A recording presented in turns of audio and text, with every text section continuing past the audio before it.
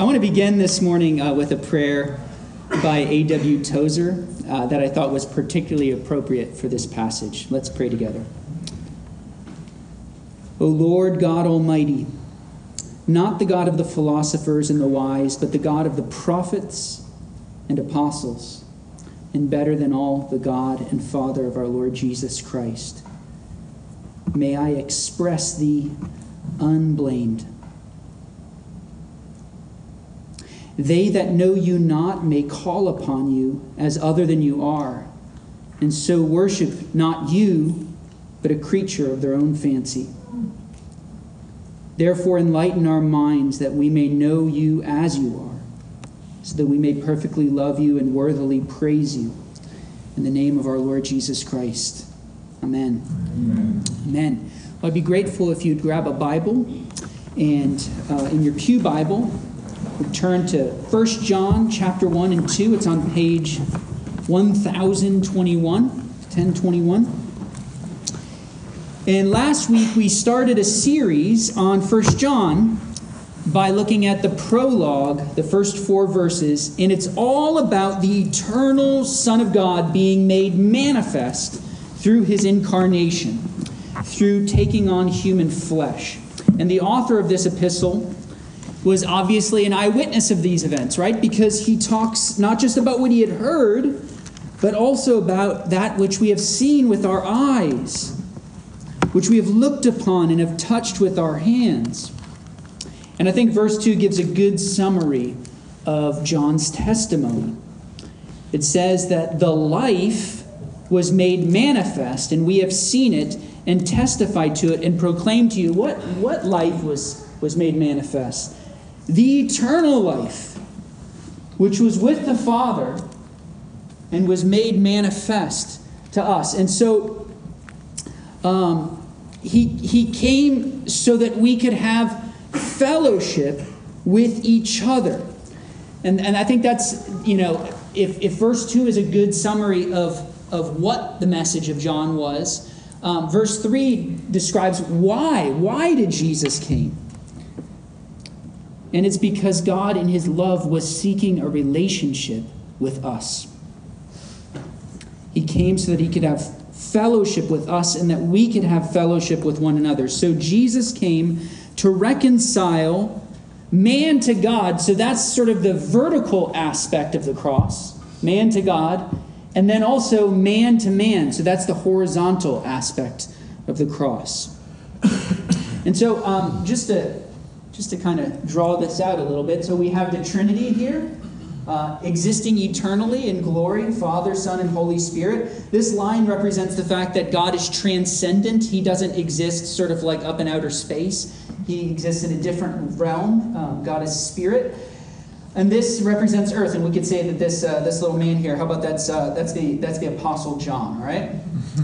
And what John is saying is that the eternal life, which was with the Father before the foundation of the world, was made manifest to us.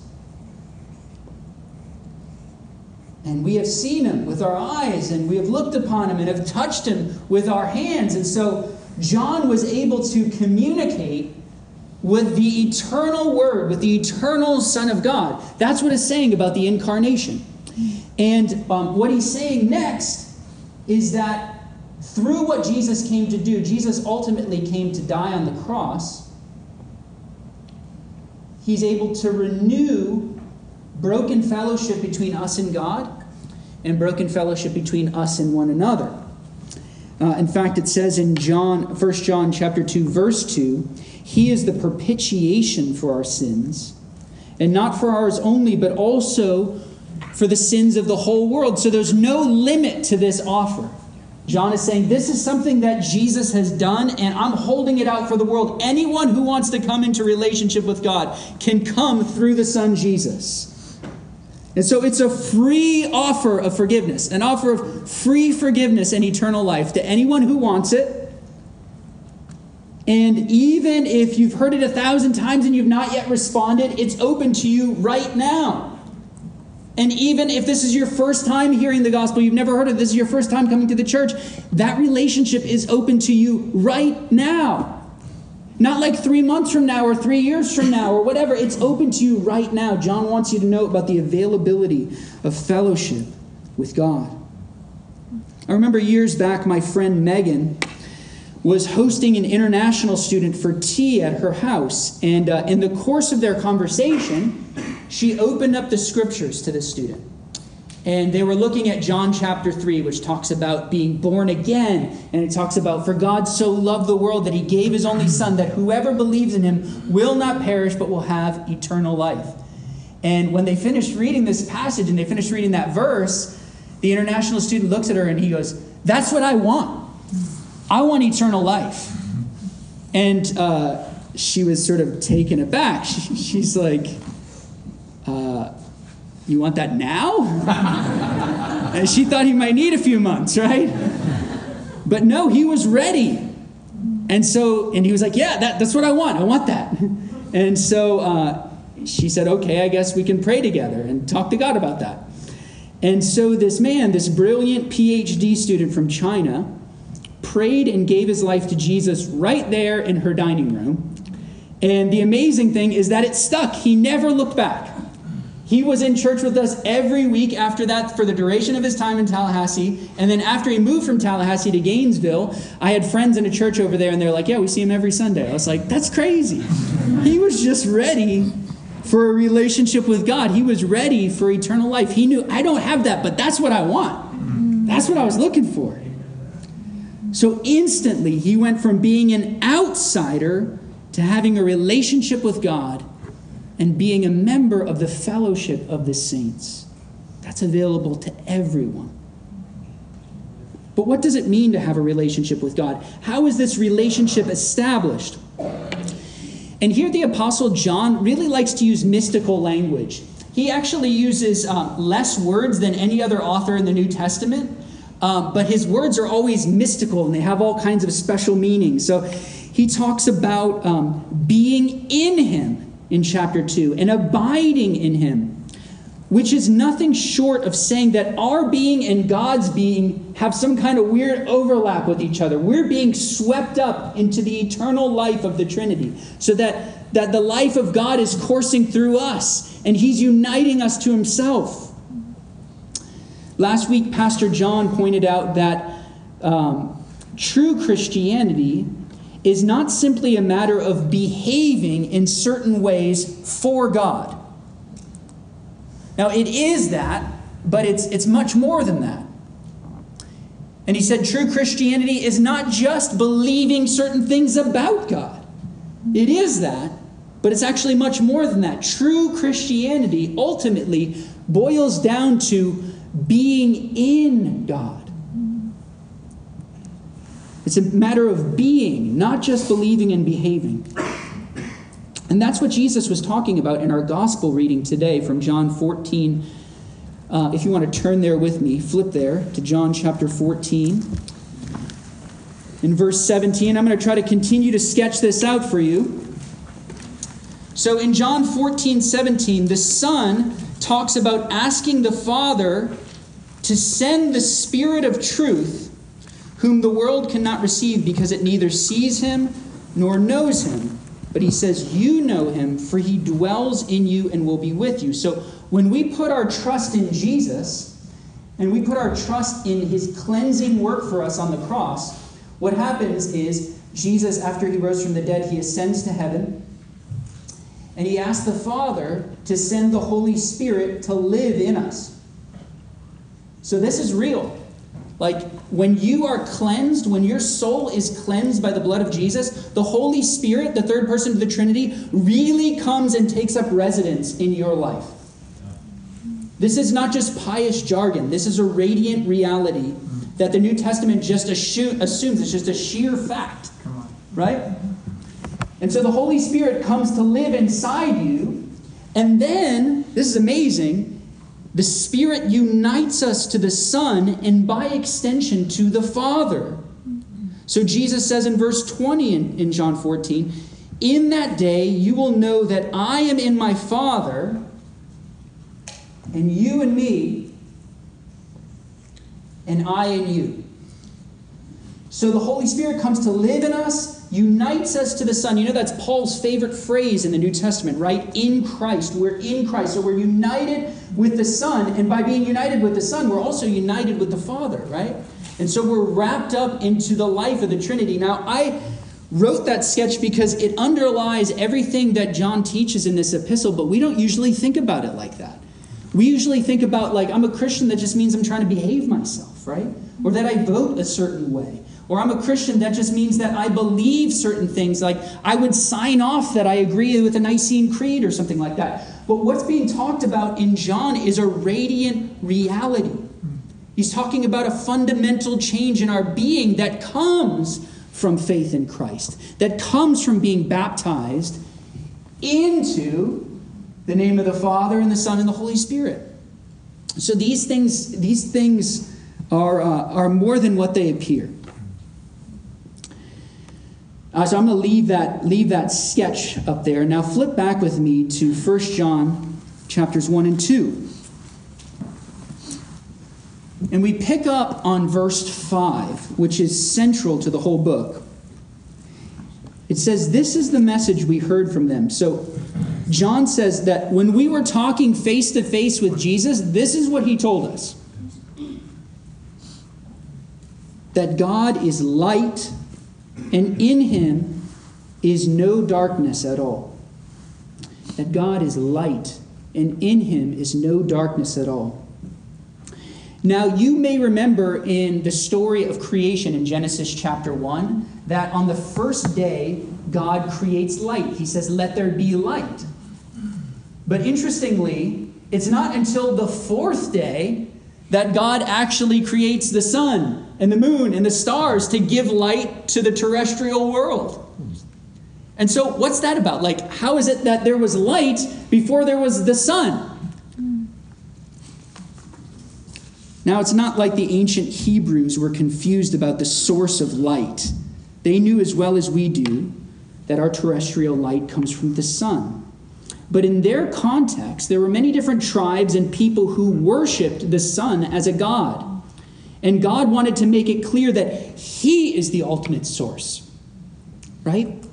That the sun is not a god, but is itself dependent upon God, just like all of creation, because God is transcendent and he spoke everything into existence.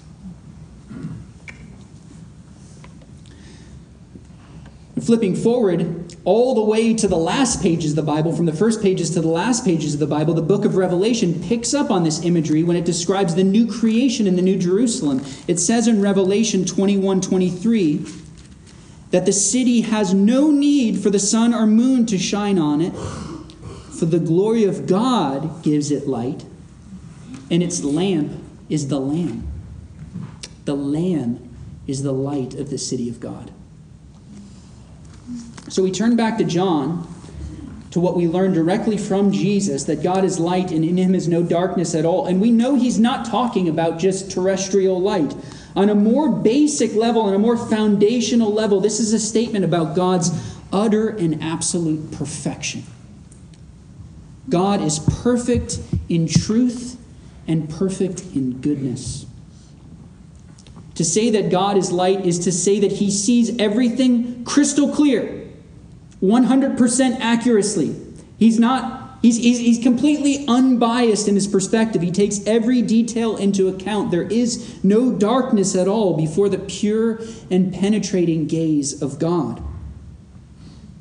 But also, to say that God is light is to affirm that God is morally flawless. You guys know that?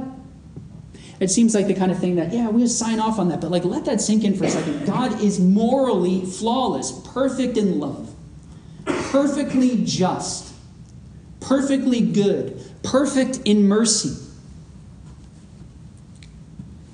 There is no defect in God's character that we have to worry about. There's nothing ugly that he's hiding behind his back. God has never had an evil intention pass through his mind. He has never done something or made a judgment about something that was mixed with a tinge of evil or bias.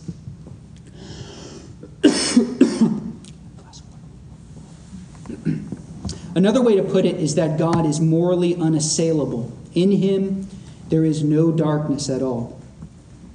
And any one of us that has ever had a charge against God, and this is not uncommon even among the saints in the Bible, and I'm not saying it's unforgivable to question or to have a doubt, but on a foundational level, we must reckon with the fact that God is never wrong. God will never render an unjust verdict. And God loves us and loves the people we love more than we could possibly ever hope to. That's the kind of God we're dealing with. Is that the kind of God that you have in your mind when you pray? When you're sitting in your bed at night, when you're going about your day? When you show up at Sunday for worship? If that's not your view of God, then we need to revisit this foundational testimony of Jesus who says, hey, look, I came from there. I know. A.W. Tozer once said that the whole outlook of mankind might be changed if we could all believe that we dwell under a friendly sky, and that the God of heaven, though exalted in power and majesty, is eager to be friends with us. But how can we know that we're a friend of God? Or in the language of 1 John, how can we know that we have fellowship with him? Chapter 1, verse 6. Or be assured that we have come to know him. Chapter 2, verses 3 and 4. In the book Knowing God, J.I. Packer tells a story of a scholar who has forfeited his prospects of academic advancement because he didn't shy away from his commitment to biblical faith in light of his enemies. But it doesn't matter, he would go on to say, for I've known God, and they haven't. Packer wrote that remark was a mere parenthesis, a passing comment on something that I said, but it struck me and has set me to thinking. He continues, not many of us, I would think, would ever naturally say that we have come to know God. The words imply a definiteness and a matter-of-factness of experience to which most of us, if we are honest, have to admit that we are still strangers. What does it mean to truly know God? What does it look like when we know him? Well, these were all relevant questions for the community that John was writing to, because in context, in chapter 2, we learn that a sizable group had recently peeled off from their Christian fellowship. This wayward group began claiming like a sinless spiritual perfection. And ironically, at the same time, they were living in open disobedience to Jesus' commands. And later on, we see that this group began teaching odd things about the nature of Christ, which were contrary to the message of the apostles and the eyewitnesses. Now, the thing that makes all of this even more confusing is that this breakaway group still thought of themselves as Christians in some form or another. And so the community that was left kind of had questions for John. Are these people that left us, are they Christians? And what about us who are left? How can we be confident that we truly know God and have eternal life? So this is the historical and pastoral context of 1 John. And John's purpose in writing is to encourage them that they do really know the Lord, and to warn them not to follow in the way of the deserters who have shown themselves to be impostors. That's what he will come to say. And to that end, John provides several litmus tests throughout this epistle so that we can be confident about whether, in fact, we do know God. So, for example, there's a belief component. What do we believe about Jesus? And there's a communal component. Do we remain in the fellowship? There's a love component. If we don't love our brother or sister who we have seen, how can we claim to love God whom we have not seen, right? And so we'll get to all these things in due time. But in this passage specifically, John talks about a sin component. How does knowing God affect our attitude towards sin and our relationship to God's commandments? And since God is light, John's key phrase is that we are called to walk in the light. We're called to walk in the light of God. Look with me at verses 6 and 7.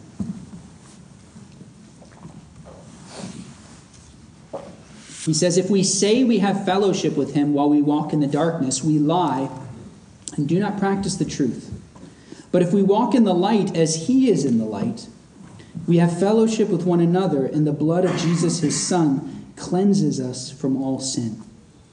So that's what we want. We want to walk in the light as he is in the light. We don't want to be self-deceived like these deserters who say they have fellowship with him and yet walk in darkness. They say they have no sin and make Christ out to be a liar. They say, I know him, but they don't do his commandments.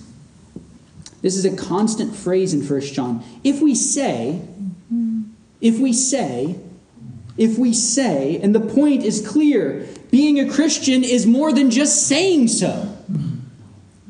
Because what if what we're saying doesn't line up with the reality? This invisible faith claim we make that we have a relationship with God, there should be a visible manifestation of that in our lives. And John writes this letter to encourage this community. He's not trying to kind of upset them or get them to, just be constantly questioning their salvation. He wants them to know how they can have assurance, how they can be set in a place of confidence about their relationship with God, and what to look for. What are the signs to look for? So John gives us our first litmus test, which he calls walking in the light. And according to John, this always involves two things. All right? These are very important. Confession. So acknowledging the presence of sin in our lives and receiving the forgiveness of Christ. That's part of what walking in the light means. Number 2, obedience. Repudiating the sin in our lives and seeking to obey the commands of Christ. So to put it another way, being a Christian means that we are serious about both confessing and avoiding sin. You can't be a Christian and just have one of those things, right? So if we never admit that something is wrong, that something is rank in our lives, then we're walking in darkness.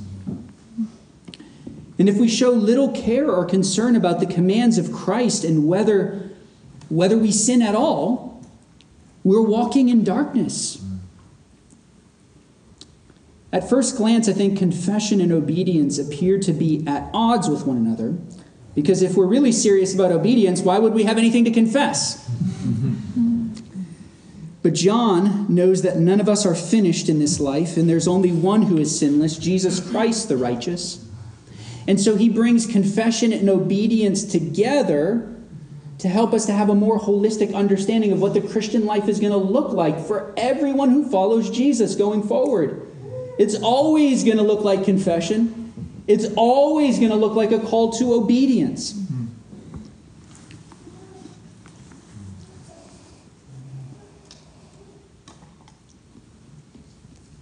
The same person who said in verse 9, if we confess our sins, he is faithful and just to forgive us our sins and to cleanse us from all unrighteousness, also said a few verses later, and by this we know that we have come to know him, if we keep his commandments. The same person who says, if we say we have not sinned, we make him a liar and his word is not in us. Now that's a really serious claim. There actually have been Christians down through the ages who have claimed sinless perfection. And what John says here is that that's a lie. It's actually worse than just a lie. It's actually blasphemy. Because it makes Christ out to be a liar, because he claimed that he died for our sins. So if we claim we have no sins, we're putting our word against Christ's work. The same author later says, whoever says, I know him, but does not keep his commandments is a liar. And the truth is not in him. So we lie if we claim to be without sin, and we lie if we say, I know him, but don't keep his commandments. Keep these two things together, guys. These two realities are brought together literally back to back at the beginning of chapter 2, when John says, and when Bev said to us, my little children, I am writing these things to you so that you may not sin. That's a noble aim, right? Sometimes I think that in the church we can diminish the value of seeking to avoid sin. Mm-hmm. This is a noble aim. I'm writing this to you. The reason why I'm penning this, I'm writing it so that you may not sin. But if anyone does sin, we have an advocate with the Father, Jesus Christ the righteous. He's an advocate. He's seated at the right hand of the Father. And he makes his appeal for us on the basis of his righteousness.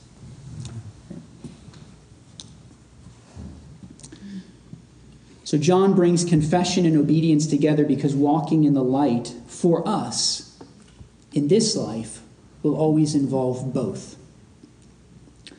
On the one hand, walking in the light of God causes us to see our sins more clearly, which leads us to confession, right? As Sarah was saying to the kids, we take a shower with the light on, right? So we don't miss a huge spot. In John 16:8, Jesus taught that the Holy Spirit would convict the world of sin and righteousness and judgment. So ironically, we don't oftentimes talk about this aspect of the Holy Spirit. The presence of the Holy Spirit is the way that we become more aware of our unholiness. This has been the testimony of the most godly saints down through the ages, that their sin, which seems so minuscule to others, it might seem so minuscule to us, oh, to have the sins of that saint. But they saw it, they said, this is not right. My life is not right with God. The closer they drew to him, the more they were conscious of the deeper washing that they still needed. On the other hand, walking in the light transforms us. It causes us to become more luminous, which is the basis of our obedience. Transformation offered in Christ. We become a chip off the old block and begin to take on the holy qualities of the Father and the Son. In the words of one Bible commentator, the test of our religious experience is whether it produces a reflection of the life of Jesus in our daily life. If it fails this elementary test, it is false. That's what chapter 2, verses 5 and 6 means when it says, by this we know that we are in him. By this we know that this has happened. How do we know that? Whoever says he abides in him ought to walk in the same way in which he walked. If we are truly in him, there is a connection of our beings. There's an ontological connection between us and Christ. We abide in him, in his nature.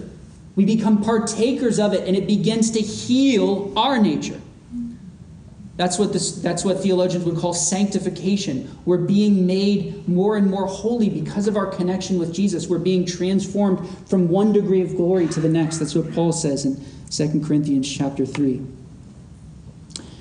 So let me summarize and begin to draw to a close. We began by talking about the incarnation of Jesus and how it means that God is that eager to become friends with us.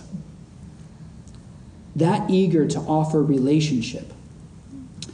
And there are really two reasons why we pull back from this offer. One is shame over our sin, which is overcome by confession to a merciful God. And the other is an unwillingness to obey, which is overcome by trusting obedience. It would have been better for Adam and Eve not to hide in the bushes, right? God had a better life for them than they had planned for themselves in the shadows, right? That's the case for us too. God doesn't want us to come to him so that he can just kind of heap all kinds of rules on our shoulders. I think sometimes we think about God as almost like kind of like a cosmic hall monitor, or like a safety patrol. Were any of you guys safety patrols? You know, where you have the kind of belt and the badge and the sash and stuff like that. And you're an empowered, 8-year-old or 14-year-old or whatever. And you set people right in terms of the rules. And they have to listen to you. But they're probably not friends with you. And we think that that's what God's like. And we're not interested in a relationship with that kind of God, not surprisingly. But God wants us to come to know him, that our joy might be made complete. Jesus said, I came that you might have joy and have it to the full. Jesus said, anyone who tries to keep his life will lose it. You can hide in the shadows. You will lose your life. But anyone who loses his life for my sake will truly find it. And we have to confess, and we have to be serious about obedience, because Jesus is both Savior and Lord. There's only one Jesus. There's not two. He's both Savior and Lord. So to receive the one Jesus is to receive both. If he's not both for you, then he's neither.